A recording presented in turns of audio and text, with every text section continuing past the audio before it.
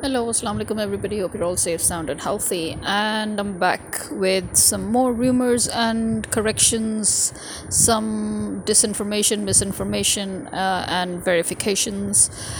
There's this, as if you remember the last time we all talked, most of us had given out the good news that basically the courts had thrown out all the cases of Imran Khan's, and also the military courts were obliged to throw out the case. Technically, we will say that he was granted bail in each and every case of his, but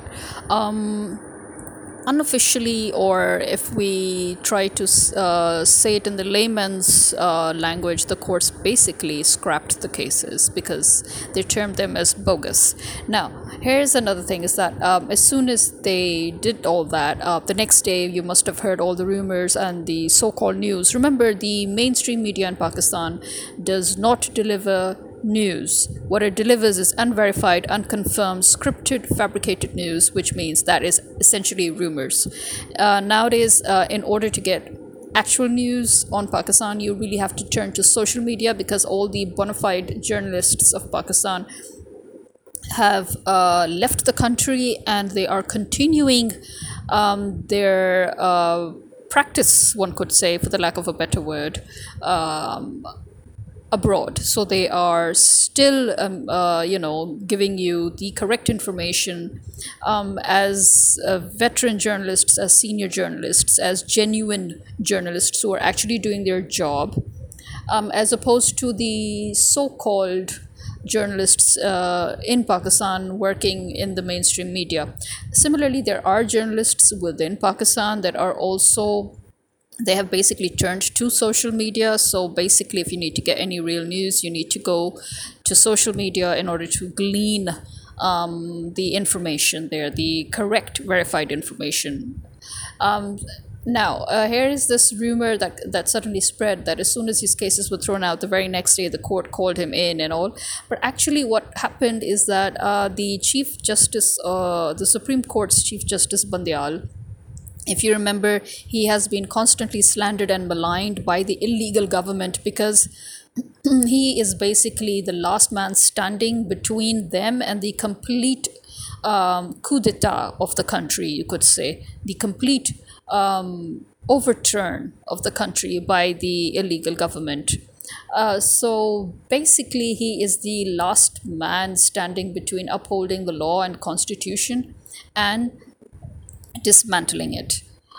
Because of that, he is in a tight spot, obviously, and he also realizes the fact that, which most of us as the public, we have been blaming the Supreme Court for bringing us to this stage in the first place, by shooting itself in the foot when it went after Imran Khan previously. I mean, I think the Supreme Court had enjoyed so much freedom in that less short span of 3 years, which it never did before, that I think it sort of went to its head, it went to the judiciary's head, and they thought that, okay, we're the almighty, all-powerful, everybody has to bow down to us, forgetting that they were given this apolitical, neutral freedom because of Imran Khan's government, because Imran Khan was basically trying to uphold the law, and so he listened to everything that the Supreme Court had to say. That sort of proved fatal, because at the end of the day, the Supreme Court kind of gave that loophole that the US was looking for to send its minions, and the minions have been looking for that loophole to sort of topple the elected government. Well, now the Supreme Court is working much more harder than ever to uphold not only its apolitical stance and its neutral stance, but also its, you could say, its power as given by the state to maintain law and order, to maintain constitution, to maintain the state itself, the freedom, the sovereignty of the state. And because of that, now Chief Justice Bandial is under huge pressure, because on one side he has to face the personal attacks by Maryam Nawaz, who, again, I would question her position. In what position is she making personal attacks? In what position is she defaming and slandering an incumbent Chief Justice of the Supreme Court, and why is it that she hasn't been charged for it? I mean, Imran Khan seems to get charged for things he's not even done, and he seems to get charged for things that are being done by the PDM members and by Maryam Nawaz. So I really would like to know, why is it that nobody has charged Maryam Nawaz as well as the sitting incumbent ministers in the illegal government for maligning a sitting Chief Justice of the Supreme Court? So basically, in the face of all these slanders and defamations and malignant attacks, he has still tried to maintain not just his position while it lasts, but also he is trying to make sure that no injustice takes place right under him. And it is because of that that actually this briefing, or you could say that this appearance of Imran Khan in front of the Chief Justice was to further elaborate and give a detailed, you could say, a detailed decision on why the case is being thrown out. And it was basically to do with the arrest. The arrest had to be addressed. The illegal arrest of Imran Khan that created that whole excuse for the illegal government to create a false flag operation in which they could again use that to dismantle Imran Khan's party and to further eliminate Imran Khan, which they have very miserably failed to do so, despite their various dogged attempts and their various pathetic attempts and their various, very pathetic flexes. So at the end of the day, Imran Khan flexed and he won. The Chief Justice flexed and he won. So much for them. So basically, how did they win? The Chief Justice put on the record the statement given by Imran Khan in the court when Imran Khan was first asked about the 9th May scenario immediately after the fact. If you remember, he was brought to court, he was made to appear, he was summoned by the Chief Justice and ordered to give his explanation or his point of view or his statement on it. Contrary to the rumors that were being spread by the illegal government through their minion journalists in the mainstream media, Imran Khan actually actively did condemn the violence, and he constantly asked for a neutral and open investigation. And also, he kept reiterating that he and his party members have no involvement whatsoever, and that if any of his party members are involved, they need to be brought to justice as well, because he basically denied any and all involvement with the incident of violence. He accepted that yes, protests, peaceful protests, which is something that he's been staging for 27 years, it will always remain, and that is the right of the people. But initiating active violence against those certain locations was not under his incitement or nor under his orders, and he had nothing to do with it. And obviously, how could he? He was already under arrest when all that scenario broke out. Because of that, that statement of his has been added to the details of the decision by the court, upon which the court has also declared once again that the arrest was illegal because he had already surrendered himself to the court of law, and that the premises of the court of law was breached. The sanctuary was violated of the court of law by the commandos or the rangers or whatnots that just came and literally kidnapped the former Prime Minister Imran Khan from the premises of Lahore High Court. And so once again, that whole incident was condemned as illegal. And the 9th May scenario was, again, as I said, I'll repeat again for a third time, it was added to the detailed decision by Bandial, Chief Justice Bandial, and that is basically what just happened. Now, but because of that, as As Saber Shakir explained quite nicely in his latest vlog, or you can say his latest vlog, wherein he gave a detailed report on how it works, because he was actually one of the founders of the Supreme Court Press Association, and he was the first Secretary General of it. So he explained how they formed this association with the then Chief Justice of the Supreme Court in order to be able to work on a more professional level with the judges, and because they were court reporters basically, and it was their job to report on any decisions that were made in the court of law, and to be able to have a background behind it and all. It was necessary for them to always meet the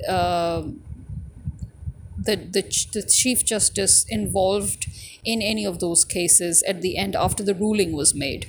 So basically, that is a precedent that was set in a more organized fashion. Before that, it was never thus disorganized. Now the association has grown, and it is a proper association. And so the current members of the association, out of which 3 of those journalists had to meet Chief Justice Bandial in order to get the whole basic understanding before they put forward their report, or before they put forward their their take on the ruling made by the Chief Justice.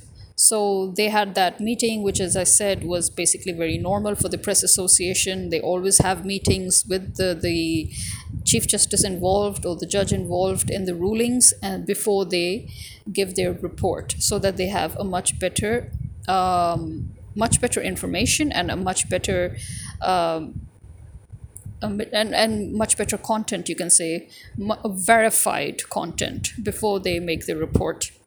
So this was again used by the illegal government's minions in the mainstream media, where they have tried to malign the Chief Justice once again, saying that he met so and so reporters in order to, create a so and so narrative and this and that. So this was all BS.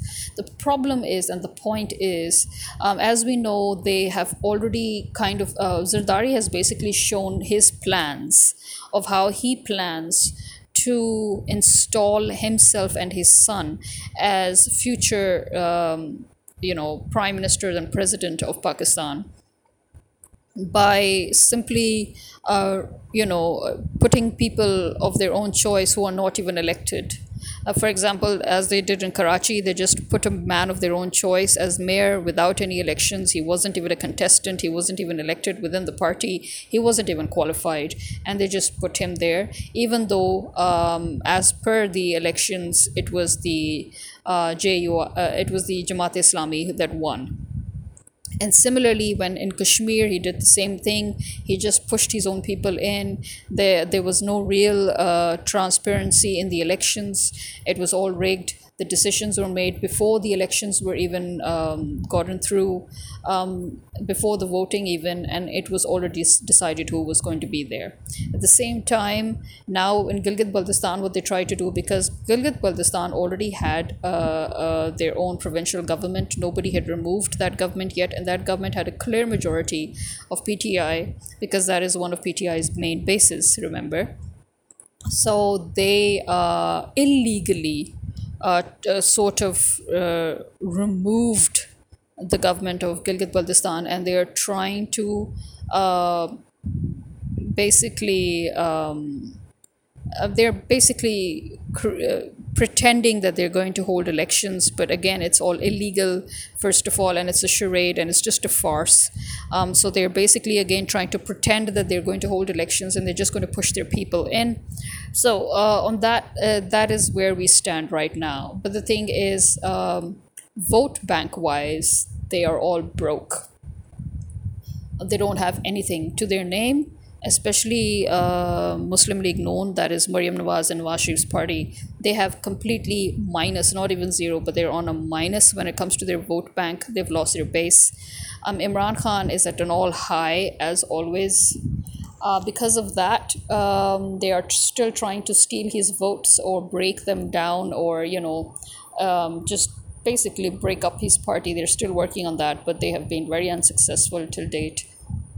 The only way they can come into government is through rigging, and they have already started rigging, but now the whole world's eyes are on them. So it's going to be, I don't know what's going to happen, because I think it doesn't really matter if the whole world's eyes are on them. Although, yes, I am expecting that the overseas Pakistanis, those very extremely rich and powerful overseas Pakistanis, who these people were so pathetic enough to offend, those they have to come. They will be coming this month, if I remember right. So when they come and when they start their own investigative process, and when they start their own recording process and research with all the other relevant organizations that they're bringing with them, then I think we can hope for something better. Until then, I cannot be sure. Nobody can be sure, because rigging has always been a part of our elections throughout our history. There's not been a single time when the elections have not been rigged. And it was only once when Imran Khan won the elections that it was not 100% rigged, but it was still rigged enough for him to lose his two-thirds majority, which he would have gotten if the elections were 100% transparent. Now, you need to understand that at the moment, because Chief Justice Bandial has got very little time left before his retirement, he needs to give rulings on 2 to 3 major cases yet, which will completely help. You can say they will help turn the tide. So if he manages to give those rulings, then actually Pakistan can be saved. And if due to some reason he fails to give any one of those rulings, then the illegal government would still be able to have the upper hand, at least when it comes to the illegal reforms of constitution. One of the cases that Chief Justice has to give a ruling on.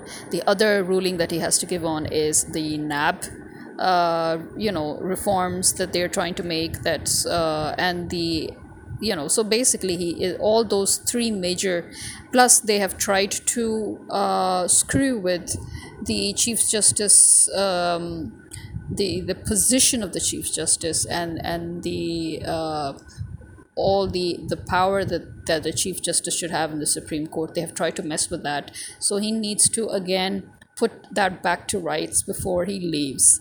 Now the thing is that will he be able to do that before he leaves, or will he be actively interfered with? Mind you, the Chief Justice did not take that lying down, the maligning, the slandering, the defamation that the journalists tried, as per script, or as per money given to them. They were bribed to initiate attacks against him. He gave them as good as he got, if not more. He actually very harshly reminded them of their place. He also reminded them of their ethics, and the of what a journalist's code of ethics is supposed to be. And basically he berated them in a very professional and a very harsh way, which was very good. He also flexed this way, which is good. So he has been flexing. Imran Khan and Chief Justice Bandial, they have been flexing, they have been winning, as opposed to the establishment, the army, and the illegal government, who have been very miserably flailing in their flexes. So that's something good, I guess. But as I said, this is Pakistan. One just doesn't know which way it can turn. We can only hope that they manage to reach the end goal that they're working towards, and that the public is hoping for, before anything gets worse. Otherwise, get ready to demand from America that, okay, if you want us to be a colony of yours, if you want us to start paying dollars, then you need to start paying us in dollars, maybe change our currency to USD, and give us a green card and a passport to boot. And now we come to one of the latest flexes by Imran Khan, which is, again, it displays the the ultimate miserable, pathetic situation or condition of our government, that the IMF actually had to come. Remember, this is in his latest speech or latest address to the nation. Imran Khan had explained why the IMF would have had to come and meet him, and that is because when he was in the government and when he was supposed to sign the whole standby agreement and all with IMF in order to avoid putting Pakistan on the brink of default. These same parties that are now part of the PDM, they tried to blackmail Imran Khan that they would not sign the agreement. They would not stand by him and signed the agreement with the IMF until he grants them NRO. And he refused to be blackmailed, and this is why they did not sign. And this is why when they took over, they had to go through the whole thing all over again. And then once again, IMF said that they will not accept anything unless these agreements are signed by not just the parties that are in the illegal government, but the party that is still part of the government in one form or the other, and which was the former government, and that is Imran Khan's party. Because remember, they might have tried to dismantle his party, but members of his party are still in the parliament and the assemblies here and there, and they are not completely removed from the government, so they are still part of the government, even if they're in the form of an opposition.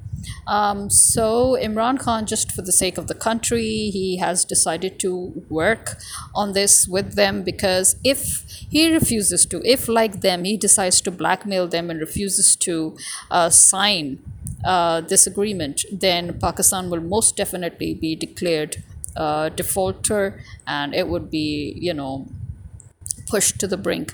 After all, getting Pakistan out of the out of the grey list and not letting it fall into the blacklist of the FATF is basically this is all a credit to Imran Khan's and his government's hard efforts, and because of that, obviously he cannot see his efforts go down the drain again, even though he's no longer prime minister. So there is another flex on to his credit once again.